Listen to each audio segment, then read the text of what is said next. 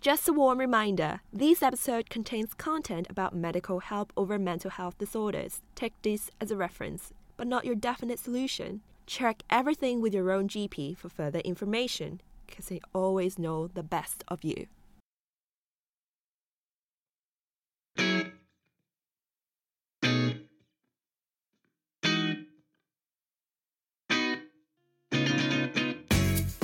You're listening from the Wolf Towers. I'm your host, Jasmine. What can you do in 166 weeks? Or I can do the calculation for you. 3 years and 2 months. Maybe get 2 master degrees in Hong Kong, a year for a short one, then another 2 years for the longer one. Or if you're fancy about architecture, like buildings, you can build 31FC, the first international financial center in Hong Kong. And yeah, you already get 3-year count of red packets, or Lycine Canton, during the annual Lunar New Year. And for mental health patients in Hong Kong, they have to wait for 3 years and 2 months so as to seek help from the public psychiatric services. And a side note, it's the lengthiest waiting time among all medical specialties in Hong Kong medical system. And this is our 12th week. We've covered stories from the perspective of the mental health patients, or even a mother. The roller coaster ride to being bipolar, mental health supporting services at unis, or even the grieving processes which everyone has to overcome somehow in our lives. On this episode, we're trying to switch the table to medical professions. We're chatting with Henry Wong, a 4th-year medical student from the University of Hong Kong, not just to debunk what mental health means in the Western medical side, but also possible treatments.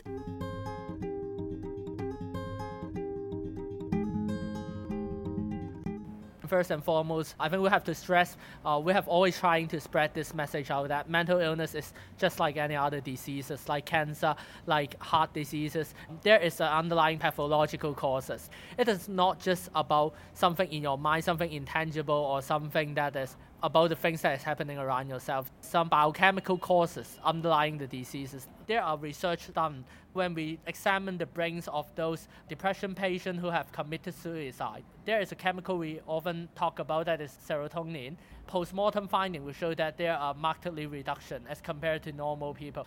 We want people to know that mental illnesses, just like any other diseases, somehow these patients cannot control their mind. A lot of people would say something to those mental illness patients that try to be happier and try to change your mind, but you never hear people tell a cancer patient, try to cure your cancer yourself. From a Western medicine perspective, that it is just like any other illness. It requires treatment, it requires a cooperation between the doctor and the patient, and it certainly demands more attention from society to see how we can help these patients. I've been taking antidepressants over a year now. I had a lot of concerns about taking drugs at first. For example, that I would gain weight, or people would associate having drugs to that you're really crazy. How do you think about, in society, the norm of connecting drugs to all sorts of negative effects that actually create a barrier for patients to seek support?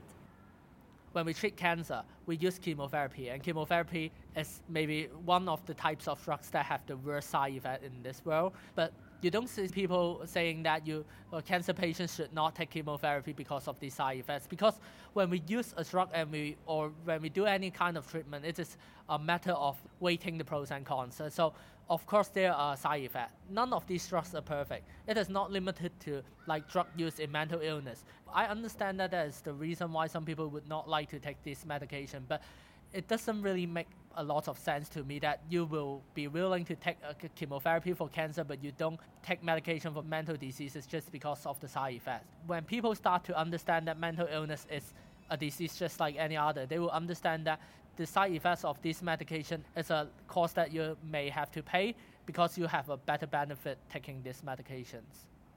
Apart from drugs, are there any supporting services that you think that will be beneficial to mental health patients? That is why basically treating a mental illness is a multidisciplinary effort. especially psychiatrists. When the patients are referred to psychiatrists, usually they have a slightly more prominent illness that warrant pharmacological intervention. For the patients that are with milder symptoms, we suggest psychotherapy, which would be conducted mostly by like clinical psychologists and so on.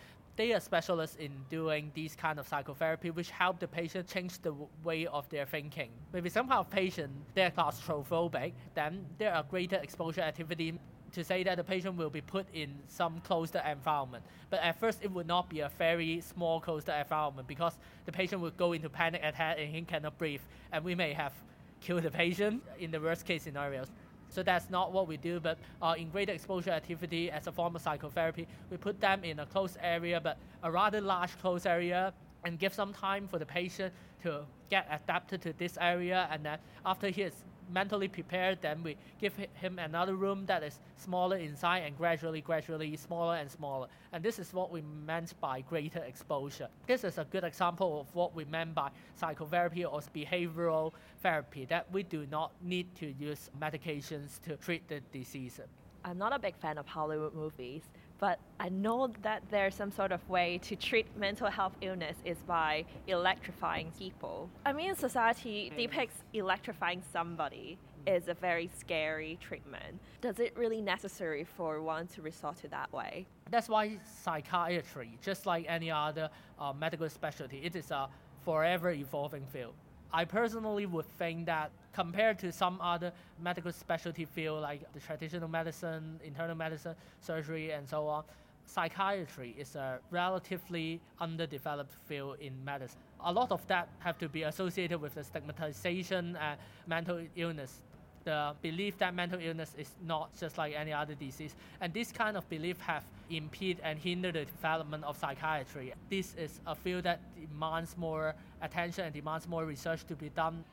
Of course, not every patient requires the most, what we call the aggressive form of treatment. What we want people to understand is not to so-called demonize the treatment that we offer to mental illness patients. Because if someone tells you that this doctor wants to use electricity to stimulate the brain in order to treat a mental illness, a lot of people will think that it's crazy, it's like sci-fi. They have negative impression because it's treating mental illness. But if I tell you that there is a lot of people nowadays have pacemaker for every kind of cardiac disease, no people would think that is something very crazy, that is something that is immoral to do, because people think that cardiac disease is a normal disease and it's okay, even if you use some method that sounds weird to treat them. In your knowledge from the medical school, so if you encounter a patient says to you that kill themselves, then what sort of procedures that doctors usually have to do? For every psychiatric patient presented to us, what we learn is that first we have to assess two things. Number one is the suicidal risk, and number two is the risk that patient is imposing on the other people. It is mainly what we call history taking, asking the patient question. Psychiatry is different from other specialty in ways that you do not have a lot of laboratory investigation to do to know that how suicidal the patient is. So it relies a lot on the interviewing skills of the doctor. Sorry to interrupt. Is this a standardized test for every doctor to have this sort of assessment when it comes to the patient? I recall my memory when I was in Melbourne, I actually being given a survey on grading about my severity of mental health. So is this also the same case in Hong Kong? I think it's not really a very standardized list of questions over the whole world, but there are also some standardized things. A lot of people would criticize psychiatry because they think it's not very scientific. They think the doctor just think you are depressed and then call you depression. But the scientific part about psychiatry is that in diagnosis of psychiatric illnesses, there is a very important book, that is the DSM-5 manual. So the DSM-5 is basically a set of what we call a diagnostic criteria. So basically you have to fulfill those kind of criteria before we officially diagnose you with some kind of illness. And those are standardized criteria across the whole world. How we ask the question, they may be different. Then how about after the assessment? Let's say he or she cannot pass the test, and what will the doctors do? I know you have been through this, and the most important thing as a doctor is to ensure the patient is safe. physically. We don't let the patient die. It's something very, very controversial. What I'm talking about is restraint and compulsory admission. I know a lot of people are against those things, but the rationale behind those is because we believe that the patient at that time, they are being controlled by the illness. In ethics of medicine, what we talk about a lot is the ability of the patients to make decisions and make judgment themselves. Like, we don't let a 8-year-old girl to decide whether she is going to have a surgery or not, and because she is at that time, she is not competent in making a good logical decision by herself. So that's why we need the parents and we need the doctor to help decide what is the best for her. We believe the patient at that time, the so-called free will of the patient is no longer free because it's controlled by the diseases. Let's move on to another question. Over the course when I was chatting with other interviewees, the common complaint was that doctor would normally overlook the mental health, obviously because they don't have a lot of time during a consultation. So now you've been in the medical field at least 4 years. What do you think about Hong Kong's health system in mental health support? There are not enough doctors in the public sector in Hong Kong. Like 90% or more of the patients in Hong Kong, they are going to the public hospital as not the private hospital. But the doctor ratio is not 90% in the public sector. Maybe like 50 patients queuing outside the clinic and waiting for the doctor to see them in one afternoon. So the doctor have no choice but to see every patient for just like 3 minutes. Otherwise, they would not be able to see all the patients. I've seen some very good cases. That was when I was attached to family medicine. That was a teaching session. The doctor can spend half an hour to see that one patient. In those sessions that I attached to, the doctors take care of the mental health and take care of the psychosocial aspect of the patient a lot. In government hospital, a lot of people are not seeing the family medicine doctor, are not in the teaching session. If every doctor are allowed 30 minutes to see a patient, I believe a lot of doctors would be willing to spend at least some time to care about the mental health. You remind me of my experience when I was being referred to the hospital in Queen Mary Hospital, that I got the referral letter to the psychiatric ward. Then I handed in to the nurse and told her that I wanted to kill myself. Can I arrange to see a doctor? And then you have to go to another clinic and queue for 2 weeks for a psychiatric doctor. And I told her I wanted to kill myself. How could I wait for 2 weeks?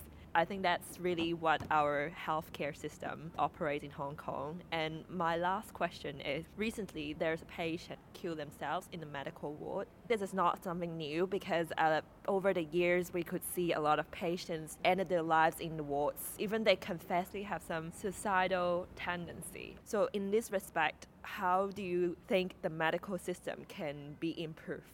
I know which news you're talking about. That definitely have something to do with the fact that we do not have enough personnel in the hospital to really closely monitor each of these highly risky patients 24 hours a day, every second, every minute. That patient, I believe, he was also classified as having very high suicidal risk. He is supposed to be under a protocol of close monitoring. Somehow he just got to have some time being alone, unmonitored, and then he completed suicidal attempt.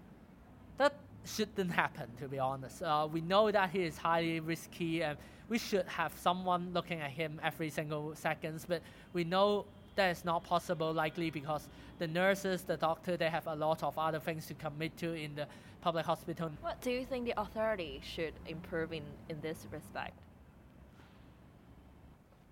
The reason why I paused so long before I can answer your question, because it's a very easy question to answer, but at the same time it's a very difficult question to answer, because the answer is simple. You just get more people to work in the hospital, get more nurses, get more doctors, so that their workload is less, so that they have more time to spend for each patient. That easy answer is not that easy.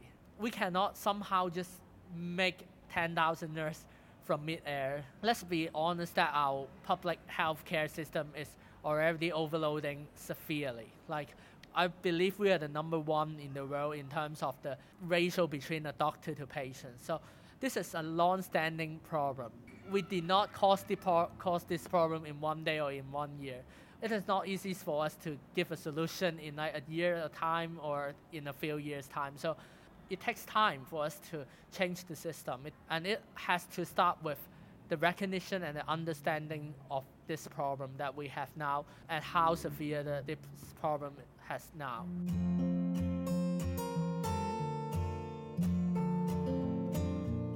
If you have been affected by anything we talked about, please call the Samaritans at 2896 40. That's a Hong Kong number. And you can also go to their website at samaritans.org or just talk to your friends and family and your doctor as well. Trust me, they're always there for you.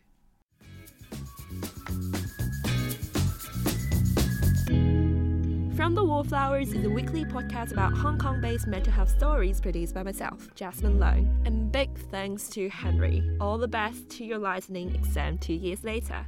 Toodles!